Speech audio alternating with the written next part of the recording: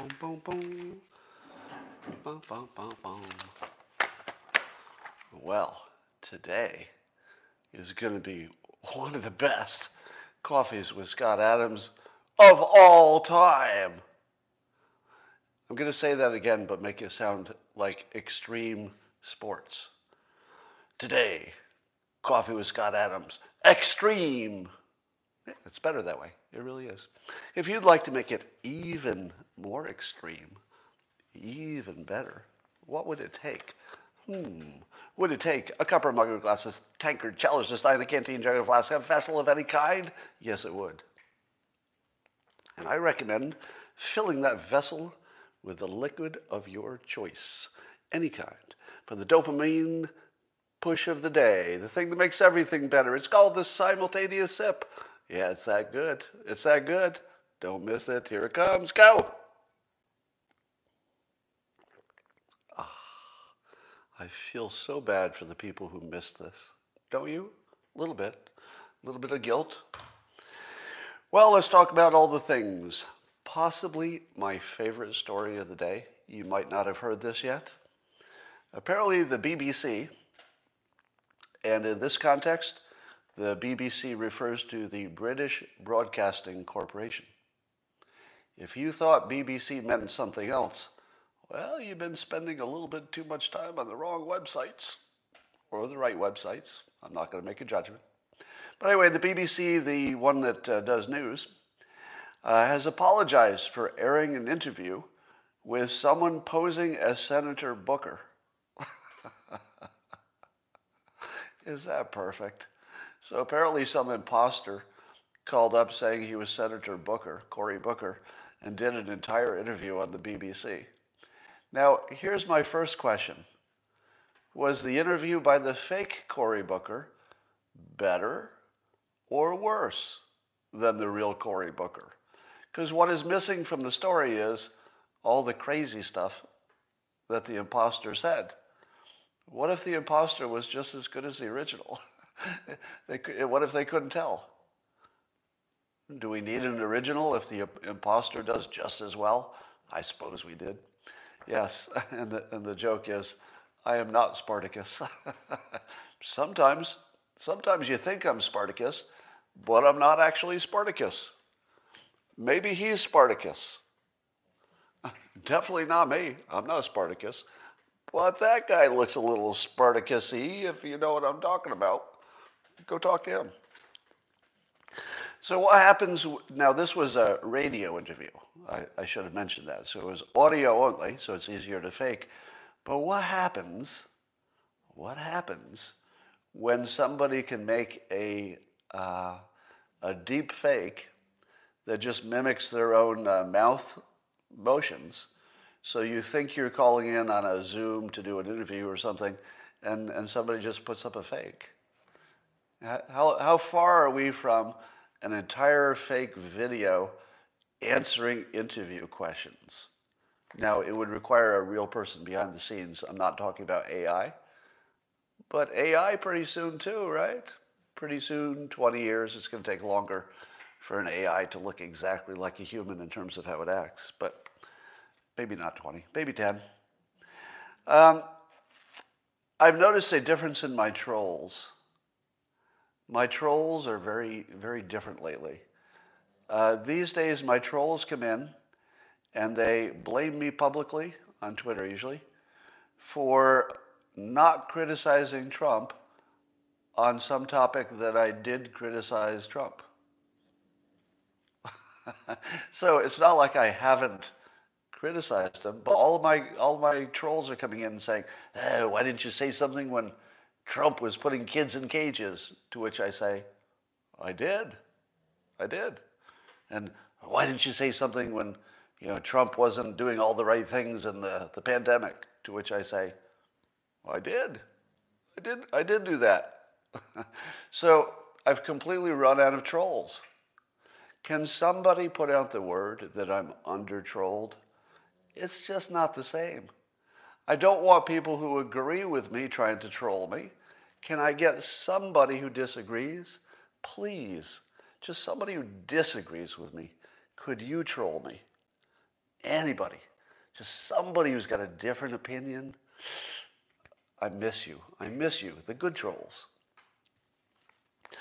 Well, Texas and Mississippi are leading the way, and I'm going to give Texas the big credit here. So the Governor Abbott has said Texas is going to open up. Every business is allowed to open. Of course, the businesses can decide on their own, but they're allowed to open, and there is no state mandate for masks. Now, does saying there is no state mandate for masks mean that everybody will stop wearing masks? No, it doesn't mean that. Do you know why? Because Texans are not a bunch of frickin' morons. Surprise! Turns out there's a lot of smart, responsible people living in Texas. And those who damn well better protect themselves until they get the vaccination, yeah, they'll wear masks. Or they'll not socially mingle with people who might be infected.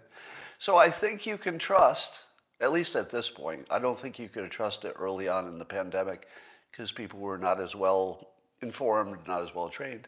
But I think you can trust that the people in Texas who are at risk will make the damn decision themselves. They will make the decision. Now, let's talk about whether Texas is doing the right thing or the wrong thing. How many of you are positive that Texas is doing the right thing? And then how many of you are positive that it's the wrong thing? It's too early. Or as the governor of California said, it's reckless. It's reckless. Well, here's the argument, and you have to look at all the variables. If you look at one variable, of course, you're being dumb. Variable number one, will opening up Texas lead to more infections and death? What do you think? Do you think that Texas opening up is pretty much guaranteed to have some extra deaths? We don't know how many, hoping it's not a new surge. But wouldn't you say reasonably it's fair to say there will be more deaths if you loosen up a little bit? Now, even if you're arguing, that Sweden did well, etc., they still had extra deaths. So I don't think anybody's arguing that there won't be extra deaths, right? Are we on the same page? That Texas is pretty much guaranteed by their actions to have some extra deaths. Now, anybody who says no, I think you're just not informed. Because there's no expert who thinks that the measures have zero effect. There are plenty of people who say, I don't know if it's enough of an effect to be worth the pain it's causing. But I don't believe there's anybody who's an expert, who says that you'd have exactly the same death rate no matter what you do. I don't believe anybody says that. At least in terms of the virus. They might say it in terms of net, but not in terms of the virus. So is it the right decision or the wrong decision? Here's the best argument I heard, and I would recommend this as a good filter on this question. Question number one, does the government know the right answer for you? Say you are one individual, you live in Texas. You're just one person. You're not an average person, because nobody is the average. Everybody's a person. Does Texas know what would be the best thing for you specifically? I'm not talking about what's best for the state, but does Texas know what's best for you specifically? The answer is no. Because if our government was so well informed and our science was so accurate that the government could say something like, look, there's a 99% chance that what we're doing is the right thing. I know it's inconvenient. I know people are going to have lots of costs, but we're 99% sure we're doing the right thing in general. Now, if that were the situation, I would feel that the government had some moral right. In other words, if they got good information, they're trying to save the most lives they can, I feel as if they do have a moral right to maybe force people like me to do some things I don't want to do in the short run. Right? I don't have a big problem with that concept. But what happens if the government doesn't know what to do? What if the government is not sure if keeping things closed is better net if you look at the net effect of mental health and everything else, suicides, drug addictions, what if the government itself can't tell? It can't tell if it's good for you or not. Well, then you default to personal freedom. That is the correct decision. We live in a country where the correct default, the thing you do if you don't know what to do, is individual freedom. Now, if we had really strong indication that so-called individual freedom would lead to a catastrophe of untold proportions, well, then I think the state government has a role in being the adult in the room and forcing you to do what you don't want to do because it's good for everybody. Right? There can be those situations, but this isn't that. We are close enough to the end of the pandemic, whether it's 6 months from now or whatever it is, that I do think that Texas has a completely valid argument that they, Texas, can't tell. They can't tell what's good for you. And if you can't tell, there is only one morally and ethically responsible thing to do. Leave it to the people. Now, educate them as much as you can, right? Do as much as you can to minimize risk. But you have to default to freedom in this situation. Now, should everybody do it? Do you think all of the other states, California, should just say, Texas is doing it, let's do it? Nope. No.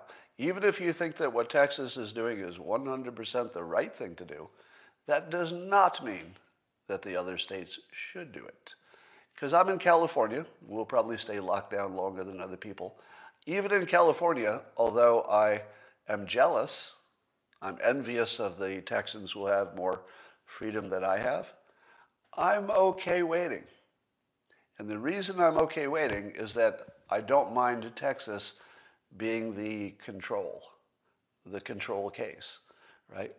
I would like to see if Texas runs into a big problem because they're handling things differently, but I want to keep California the same just long enough to know for sure, all right? I feel as if it's worth risking a state or two to leave them behind long enough to see if there's some big difference.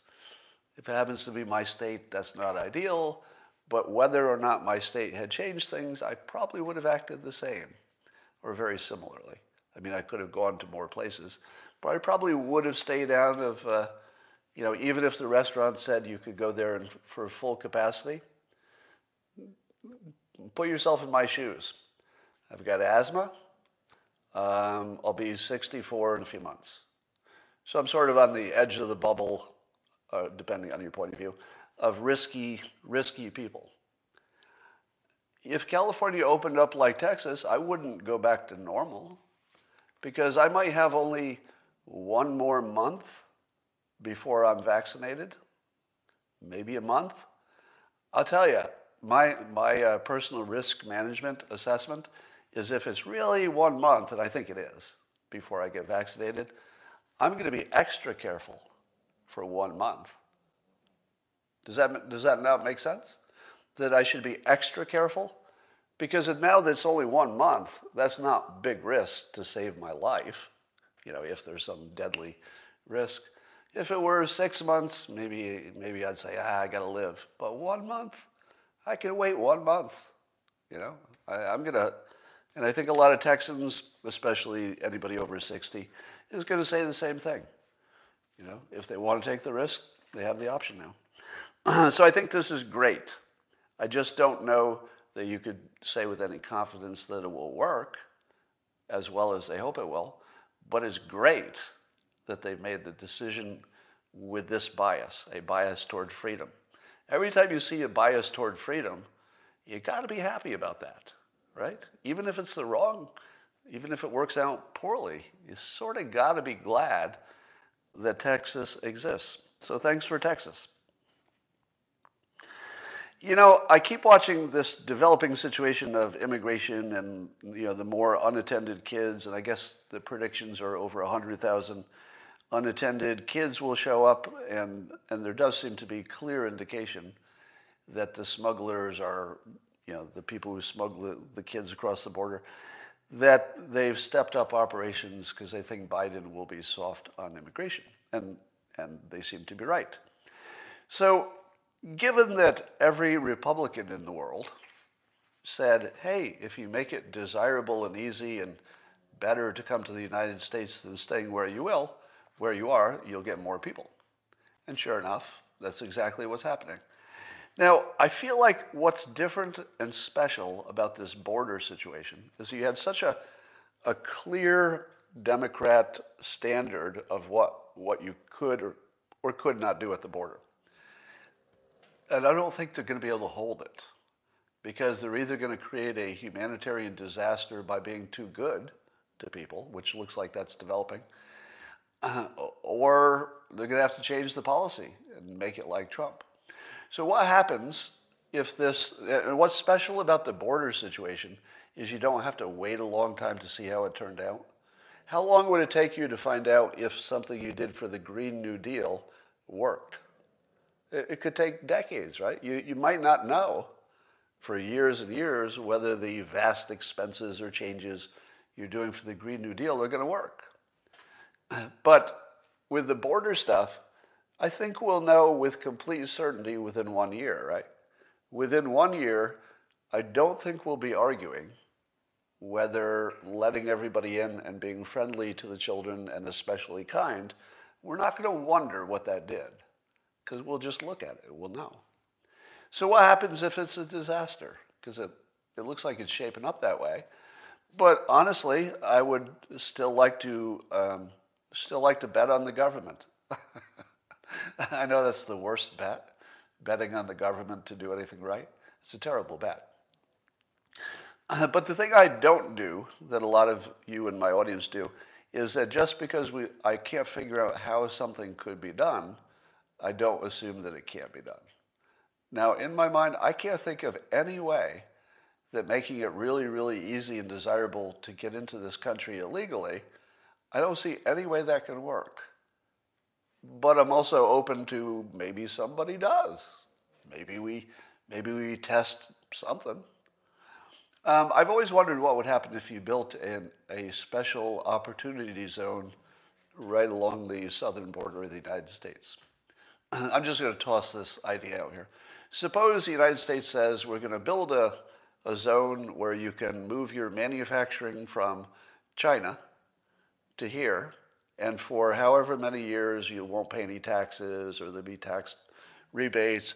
Maybe there's no minimum wage. And what you would do is build this, manufacturing zone that would absorb the people coming over the border. So they would come over the border, but then they would learn English and they would learn a skill. They would have a job. They'd be doing something that's good for the country.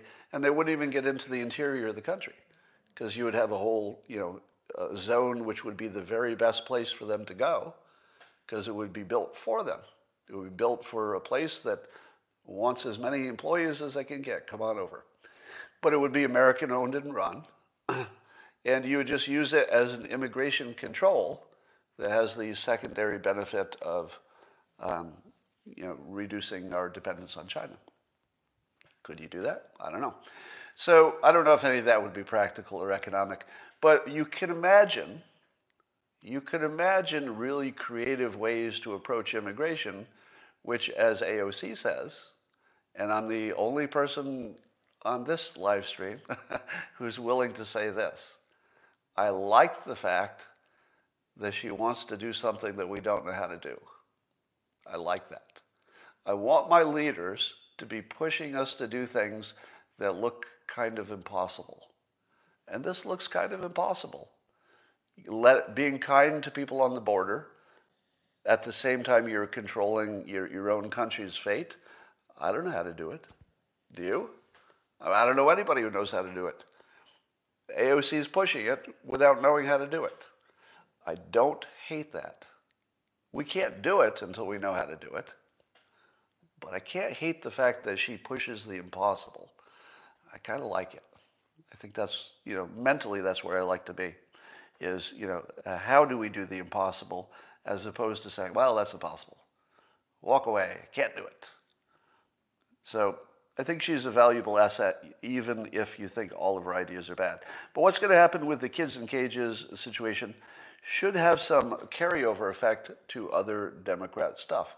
What happens if let's say hypothetically, and it looks like it's heading in that direction. Let's say or the immigration policies of the Biden administration become an unambiguous disaster. So much so that even Democrats say, oh, this is a disaster, it didn't work. What would happen to their other policies? Because isn't the main problem with Democrat policies that they have somewhat lofty objectives, which you might like, everybody's doing well and making money and there's fairness and equality. Those things all sound great. Who's against any of that? But if you don't know how to get there, that's the problem. So I'm thinking that even the Green New Deal will suffer if the immigration thing falls apart because it will feel the same. Immigration has this weird quality where you say to yourself, wait a minute, human nature guarantees that your plan can't work. And I think people will just take that thinking to other Democrat policies. So I think the Democrats are really in trouble with immigration, not just because of immigration. Here's a question to you. And I'll base this on overhearing something the other day.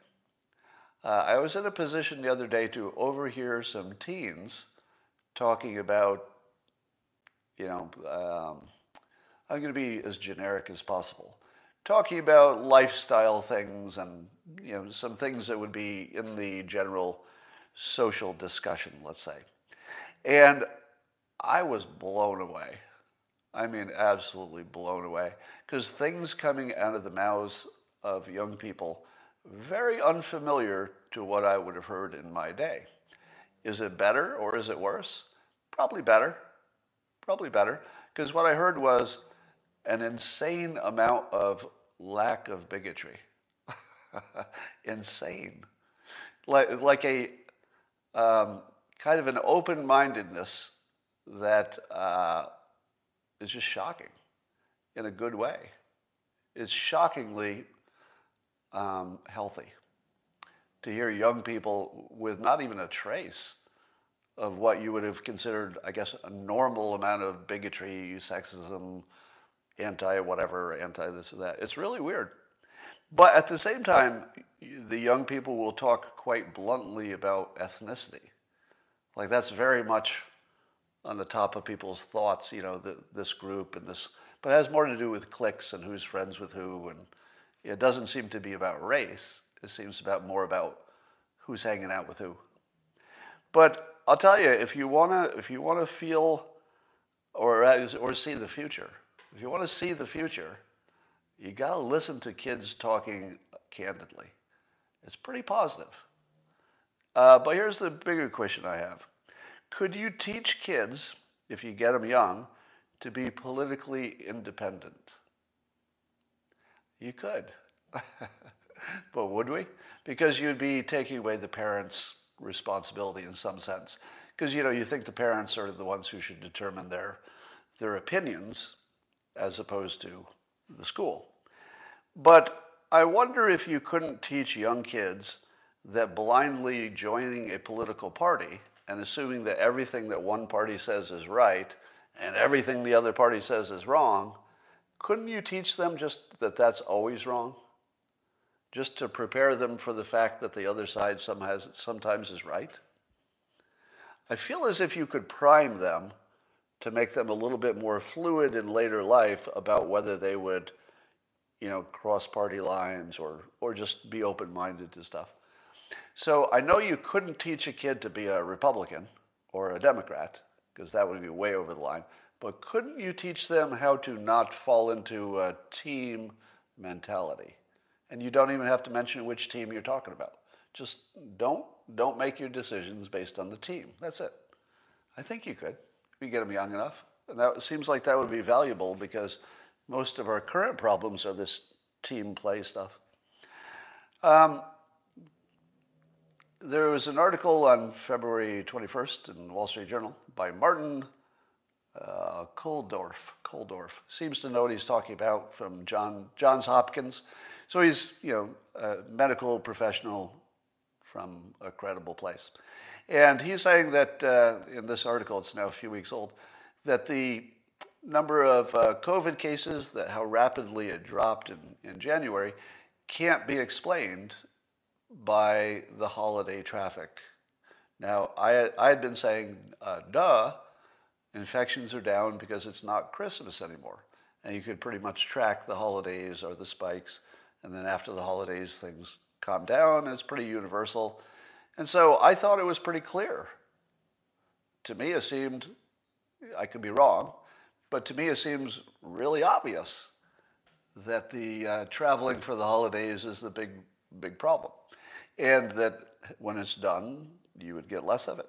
And it makes sense to me because I would think if I were to put the single biggest variable, it would have to be the amount of time you spend indoors with bad ventilation.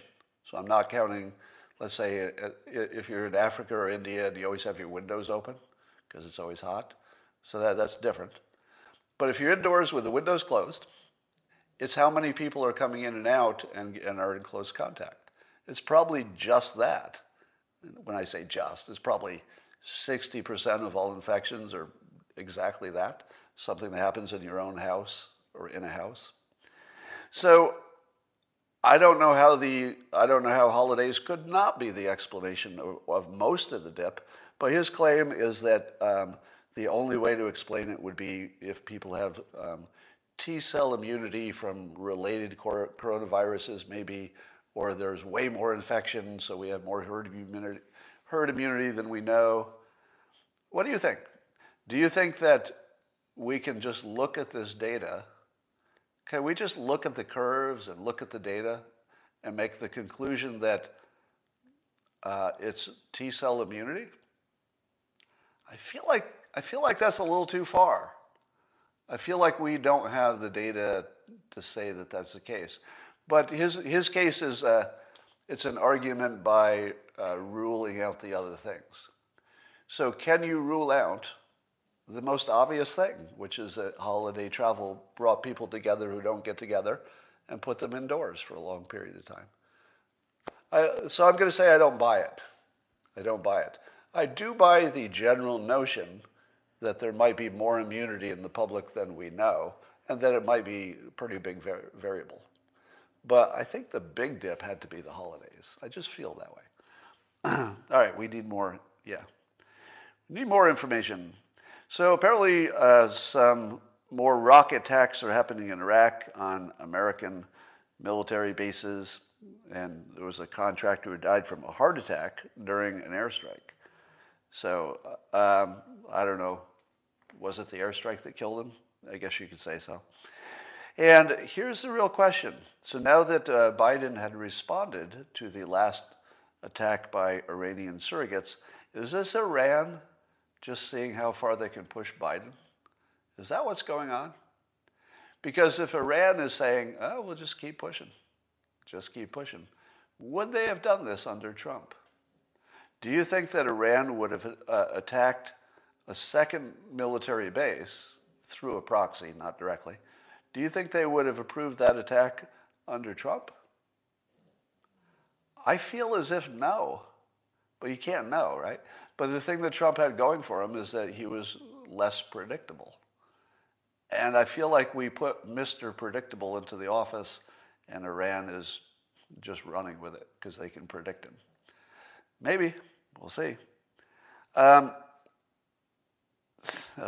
So I guess Governor Cuomo of New York was stripped of his emergency COVID powers, just weeks before they would have expired anyway. Can New York get any dumber? I think New York is just, it seems to be setting new records for dumbness, because I don't believe that the governor's emergency powers were really the problem here. Was anybody arguing, he did ask if he could kiss that woman 2 years ago, so therefore he should not have emergency COVID powers. What? I feel like New York is just shooting themselves in the foot because they're mad at their governor. Why would you want to take away his tools if you're keeping him in the job? Yeah, we'd like you to still be, in charge, but could you do it with fewer tools? Well, why would I do it with fewer tools? No reason. It's, it has something to do with a girl you tried to kiss, a woman you tried to kiss. Uh, so, how does that make sense? It's just like New York proving how dumb they are, no matter how mad you are at your governor. All right, are you ready for the most controversial part of this Periscope? Are you ready? I'm going to bring up a topic you hate, but I'm going to put a new twist on it. So you should stay for the new twist, all right? Because it's even new for me. There's a Rasmussen poll on what people think about transgender athletes, and specifically, of course, everybody's talking about transgender athletes playing women's sports. And we found that the majority of the public is against it. Majority of the public doesn't favor transgender being able to play on women's sports teams. And so we should go with the majority, right? What do you say? We live in a sort of a democracy-ish kind of a place. Should we go with the majority? All right, well, here's something that you could pull out of these numbers, the Rasmussen poll. Women under 40, 57% favor transgender athletes playing female sports. So the category of people who are most directly affected, besides the athletes, the transgender athletes themselves, are women under 40, because they would be the ones on professional teams, the ones who recently played sports, not that long ago in high school and college, and would even be having kids at 40. That's the age where your kids are getting into athletics early in school. And that group, the ones most directly victimized, can I use that word? Because that's how it's being spoken of. I don't use that word to speak of this. But some people are saying, hey, what about that biologically born female athlete who now can't get first place because the transgender athlete is just getting all the medals and winning everything? If the people who are most affected are by a strong majority in favor of doing it, is it any of your business? Do you think everybody should have the same weight of opinion if there's only one group that is impacted by it? Right? Should these two people have the same vote on this topic? There's a hermit living in the Alaska outback, American citizen, so American citizens get to vote, get to have an opinion, but doesn't have a kid. It's a man, it's a hermit living in Alaska. How is that person in any way important to this question of transgender athletes? Completely unrelated. Does that person's opinion, should it count as much as somebody who is the very center of the question, which is non-transgender athletes who would be affected by having people on the team that are superior athletes? What is fair? So forget about the question, forget about the topic. Forget about the topic being transgender athletes. Just forget about it. Just answer the question in the generic question. If the people who are most affected, victimized, if you want to call it that, say let's do this by a strong majority. This is a strong majority, right? It's overwhelming. Shouldn't they get what they want?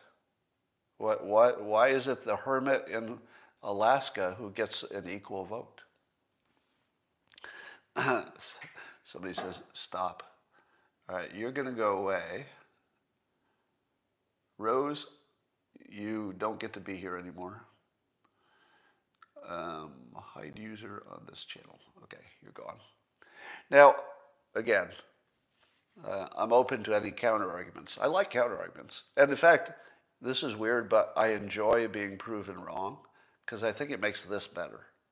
The thing I do. Anytime I can be proven wrong, and it's confirmed, that's kind of exciting to me. because I don't feel any shame from that. I feel like everybody's wrong.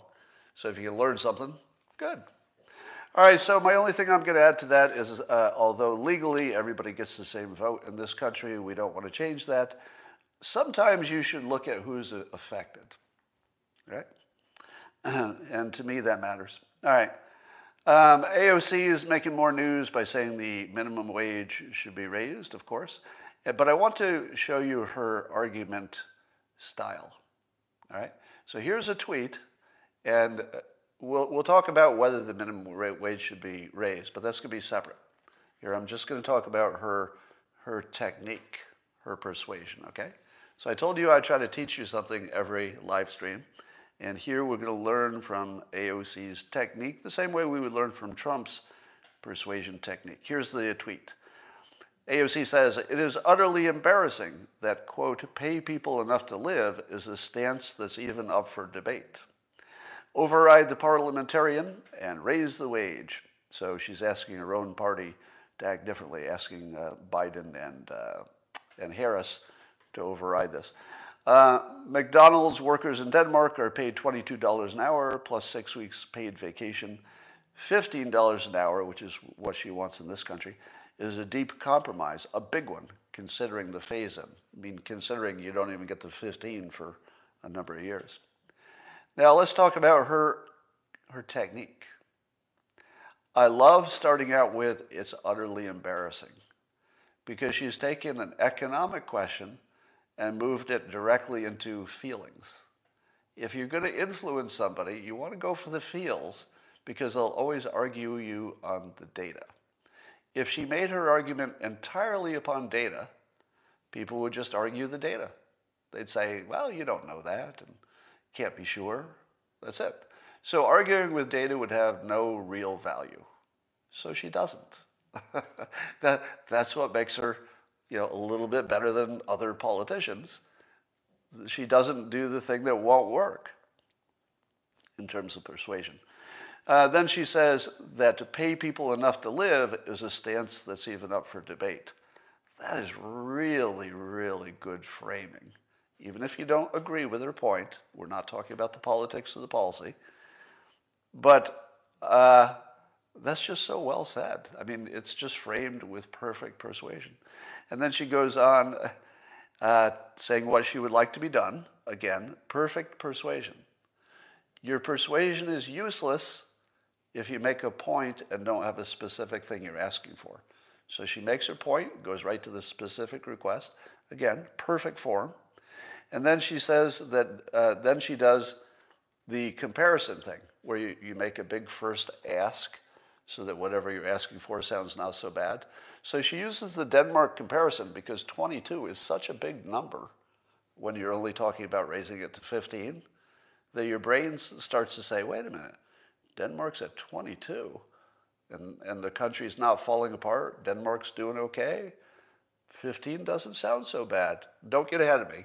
Don't get ahead of me. I know what you're going to do. I'll get there. I'll get there. It's not all good. So I read that and I thought, well, that's a pretty good argument. Now, for background, AOC has a background in economics. A lot of people don't understand that in college she actually has an economics degree, as do I. I have a degree in economics and an MBA. And if you were to ask me, Scott, forget about the morality part. Forget about the morality. Just, does this work economically? Because the things you're looking at is you're not just raising, somebody's pay. It's coming out of somebody's pocket. So how many businesses will go out of business? How many fewer employees can be employed because now you can't afford as many of them? How do you do the math and figure out what works? Now, wouldn't you say, Scott, every time you depart from the free market and you put the government in there, you get a worse result? How many of you believe that? In the comments, tell me, is that a fair thing to say? As a good general statement, that whenever you remove the free market and insert government control, that's never good, right? Never good. Well, if you believe that, Why do we have a minimum wage now?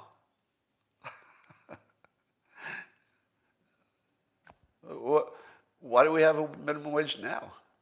Do you know, I can't remember specifically, but don't you think that whenever the minimum wage was put in place or the minimum wage was raised, don't you think we had the same argument every time?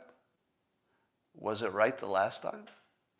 Do you remember when they raised the minimum wage to what it is now and then the economy fell apart? It didn't. It didn't. It's the same argument that we know wasn't true before. We don't have to guess. We know because the minimum wage has been raised before. And the country survived. Now, did it cost people jobs? Yes, of course. Did some businesses probably go out of business? Yeah, the ones that were so weak they couldn't afford to do this. Were those businesses going to last? Were those the businesses who were paying a lot of taxes? No. They couldn't have been paying a lot of taxes because they didn't have enough margin to even give their employees a raise. So you have two arguments here, and they're both pretty good, and they're on different sides. The pretty good argument against raising it is free markets are better. You won't get people coming into the market who would only take those low jobs. They couldn't get a better one. So you're not training people. So the argument against it is completely solid. Completely. I mean, it's, human motivation is very predictable. There will be fewer people hired in the short run. But on the other hand, the AOC argument is there are plenty of cases where people argue the same thing was going to happen, and it didn't. We just adjusted. Somehow. So here I am sitting here with 2 degrees that should allow me to answer this question and have a really smart opinion that it's a good idea or that it's a bad idea to raise the minimum wage. I don't. Do you? You've watched me for a long time, and I honestly don't know if this is a good idea or a bad idea. And I don't even know how you'd check, because I wouldn't believe anybody's prediction, would you? Would you believe anybody's economic projection of what would happen if we did it? I wouldn't, because the one thing I do know is that I wouldn't trust any economic prediction. Would you? And if you don't trust the experts, what are you going on? What are you going on? All right. But here's the punchline to the whole thing. While it is a tremendously good persuasion play to say that Denmark has $22 an hour and all this paid vacation and stuff, it took about a minute for somebody to come into the comments and say, Denmark doesn't have a minimum wage. The whole thing is bullshit. Denmark doesn't have a state-mandated minimum wage. They just don't have one. So the whole argument is just complete bullshit. But did it work? Yeah. Yeah, it works really well. As an argument, it works really well. It works as well as President Trump saying, your TV won't work when the windmills stop turning, right? It's not exactly the most honest argument in the world, but you get the point, right? You get the point. So it's the same technique. All right. So just as President Trump did not pass a lot of the fact-checking, but yet he was amazingly good at persuading, and the things that he persuaded toward were also good, I can't even think of an exception. Right? I mean, arguably, I can't think of any exception. So I don't mind that Trump, plays fast and loose with the facts, as long as the direction he's going is quite obviously a good direction for the country in a lot of people's opinion. That's fair. AOC doing the same. Here's a question for you. Well, actually, let's talk about Dr. Seuss. How many of you have now seen the so-called offensive racially offensive Dr. Seuss drawings. It's been in the news for a while that there are some Dr. Seuss books with racially offensive drawings. How many of you have seen them? Because I'll bet you all have opinions, don't you? How many of you have seen them? I have now seen them, thanks to a tweet by Joel Pollack. And it's the only place I've seen them. I haven't seen them anywhere else except one tweet pointing to a blog article, and that was Joel Pollack, who pointed to the article. He didn't write the article. And I'm looking at your answers, and I only see one person says they've seen them. But you all have opinions, don't you? Oh, a number of you have seen them. So for those of you who hadn't seen them, and then you did it change your opinion? Did you get a different opinion after you looked at them? I did. Let me tell you what my first thought was. We weren't being shown the pictures, and that led me to believe that maybe they weren't that bad. Because if they were that bad, wouldn't they just show them? Because the media leans left, right? So if they were really that bad, I feel like we definitely would have seen them. So I was biased toward thinking there's probably nothing there. There's probably imagination, and you're reading into it a little bit. And then I looked at them. They're pretty bad by today's standards. By today's standards, pretty bad. Pretty bad. By the standards of when they were drawn, not at all. Not at all. I mean, if you put it back in its historical context, I don't even know if anybody would have even raised an eyebrow. The most, I'll describe them for you. So there are three images I saw in particular. One was probably a Middle Eastern, I imagine an Islamic guy riding a camel, wearing sort of traditional look and having a cartoon face that looks caricaturish of the region. Not too bad. I would say on that one, if that had been the worst one, I would say give it a pass. Because really it looked like more they were trying to get the clothing right. It didn't look like, I don't know, is riding a camel somehow an insult if people actually ride camels and it's a thing? I don't know. That one didn't look bad. Then I looked at the next one. It was some characters drawn as Chinese characters that looked like Fu Manchu, with robes and little facial hair that you would see in some stereotype. And they were carrying on their head, I think there were 3 or 4 of them, they were carrying on their heads as if they were porters, who carry things on their heads, a big cage with some Dr. Seuss animal. But then at the top of the cage was this drawing of a little white hunter. So you've got the Chinese characters carrying on their head a cage of an animal, and on top of it, the white guy. Not so good. But if you take it back in time, who were the porters if you went to China and you organized an expedition? Who would be carrying the stuff? Chinese citizens, right? So if you just put it in its context, it's actually what it would look like if you don't factor in that he made all the Chinese characters look, let's say, stereotypical of that day, and not in a good way. So that one I would say was a problem. Yeah, I could see how somebody would say, let's this is a little marginal. Let's get rid of this one. But then the third one showed some black characters from Africa carrying some other Dr. Seuss character. And then I get a little bit more of a problem. The black characters, may I use an offensive word if I tell you that there's no offensive intention, okay? So what I'm going to say next will sound offensive, but it's not my intention. So intention matters more than words, or they should. I'm just going to say it, all right? He drew the black characters to look like monkeys, all right? Now, if that doesn't offend you, I don't know what would. I mean, that's about as offensive as you can get. Now, was he thinking that when he drew them? Or is it just an artifact from his drawing style, which is it just fell out that way, but he wasn't thinking of it in any way like that? It's a problem.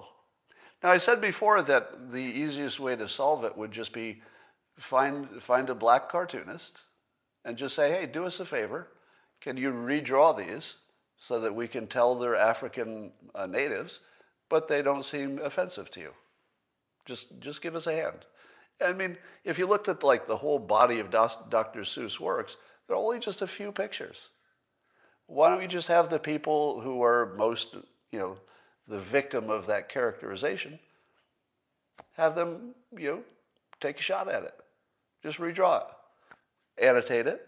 Make sure everybody can see the original and tell them why you changed it. I don't think it's a big problem. I think it's easy to solve. Just have a little bit of technique. Just get the right person involved. It literally would be one drawing out of a whole book. No big deal. I wouldn't lose the original, though. Here's a provocative sexist hypothesis from user Novicus on Twitter. And I'll try to characterize the claim. Is that societies that have the most gender equality are also the most ethically and morally superior. So it's a two-part opinion. Do you agree with the first part? That societies that have the most gender equality are, and it's not a coincidence, that they're more ethically and morally superior. Do you buy that? It might be an opinion, social opinion sort of thing, but I do. That's it. I would say observationally that feels about right, doesn't it? I'm seeing a lot of people say no. I don't think that the people saying no have a bad argument, by the way, but I'm a little surprised that there are as many no's. Oh, interesting. Okay. All right, but let me just finish the point. So this is not my point. I'm just putting it out there.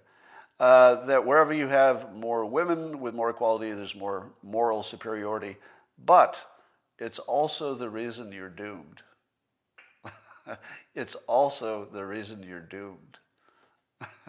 Because the country with the most morality and equality will be the weakest country in terms of homeland defense. That all of those things that make you ethically and morally superior put you in peril, right? Because if you want to be protected, you want the person on your side who's the worst person in the world. You don't want the ethically and morally appropriate warriors on your side. You want the ones who will burn the village, right?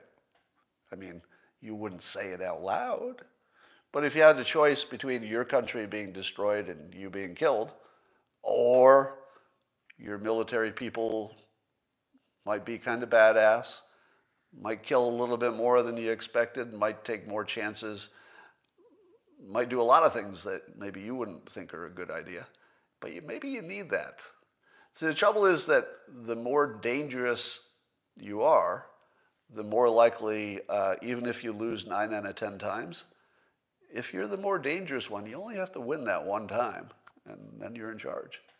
So somebody says that's why Sweden is in bad shape. I don't know if that can be proven by any data, but I do think this is an interesting point, that the nicer you are as a society, the more vulnerable you are to societies that are not as nice. Now, the way Novicus put it is that they are male-dominated societies. If you look at Russia, male-dominated, China, male-dominated, those are two biggest problems. And would those male-dominated cultures produce, let's take China, for example. We believe that China is doing all these terrible things to us, from shipping us fentanyl, to stealing our IP, to spying, to gathering our DNA, to all these things. Would China be doing all of those things if they had a gender equal society with women in charge as much as men? Would they do all those things? What do you think? What do you think? Would China be as aggressive if they had gender equality? I feel like they would be less aggressive, and that there's something to this hypothesis. So anyway, I just put that out there. It's very sexist, but it does match. It matches observation, even if my observation is so biased that I can't see it clearly.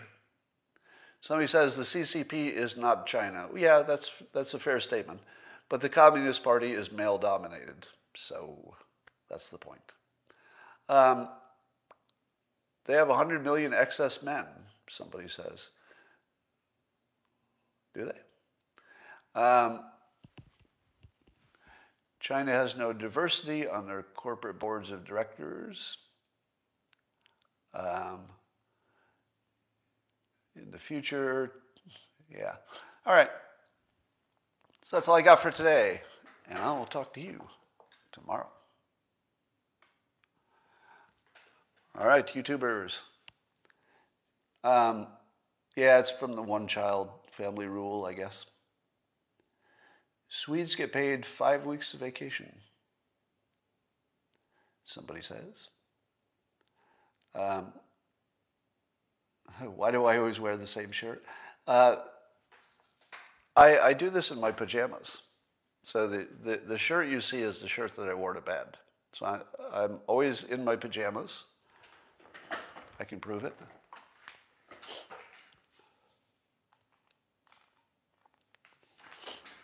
Pajamas. And I'm always barefoot. So I've created this entire show, which now has national prominence, and I've never once worn pants. I mean, I have pajamas on, and I've never done it in my shoes. So I like a job that you can do in your pajamas without shoes and make a lot of money. Now, I'm not making a lot of money, but it is monetized. Yeah, it is the best way to do a show. Do I still go on other people's podcasts? Not at the moment. I'll confess something to you right now. The enjoyment I get out of doing this, and also the content I do for Locals, which is a subscription site where I put a lot of my content that you don't get to see. I enjoy that so much that my cartooning, it's just hard for me to do it. Like, it's 30 years of drawing these same characters. It's really hard now to make myself sit down and do it one more time, which is what I have to do today. And I'm way behind deadline, or I'm too close to the deadline, actually. So I've got to get ahead on deadline. It's going to take me a few months, and that's all. Will you have on Jovan Pulitzer? No. No, there's a certain type of guest that I'll never have on, and that's anybody who can make a claim that I don't know enough about to ask the right questions, and he would be in that category.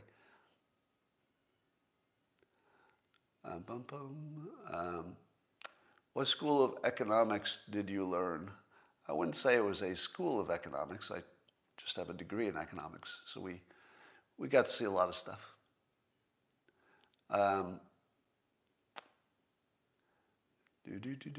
All right, that's all for now, and I will talk to you later.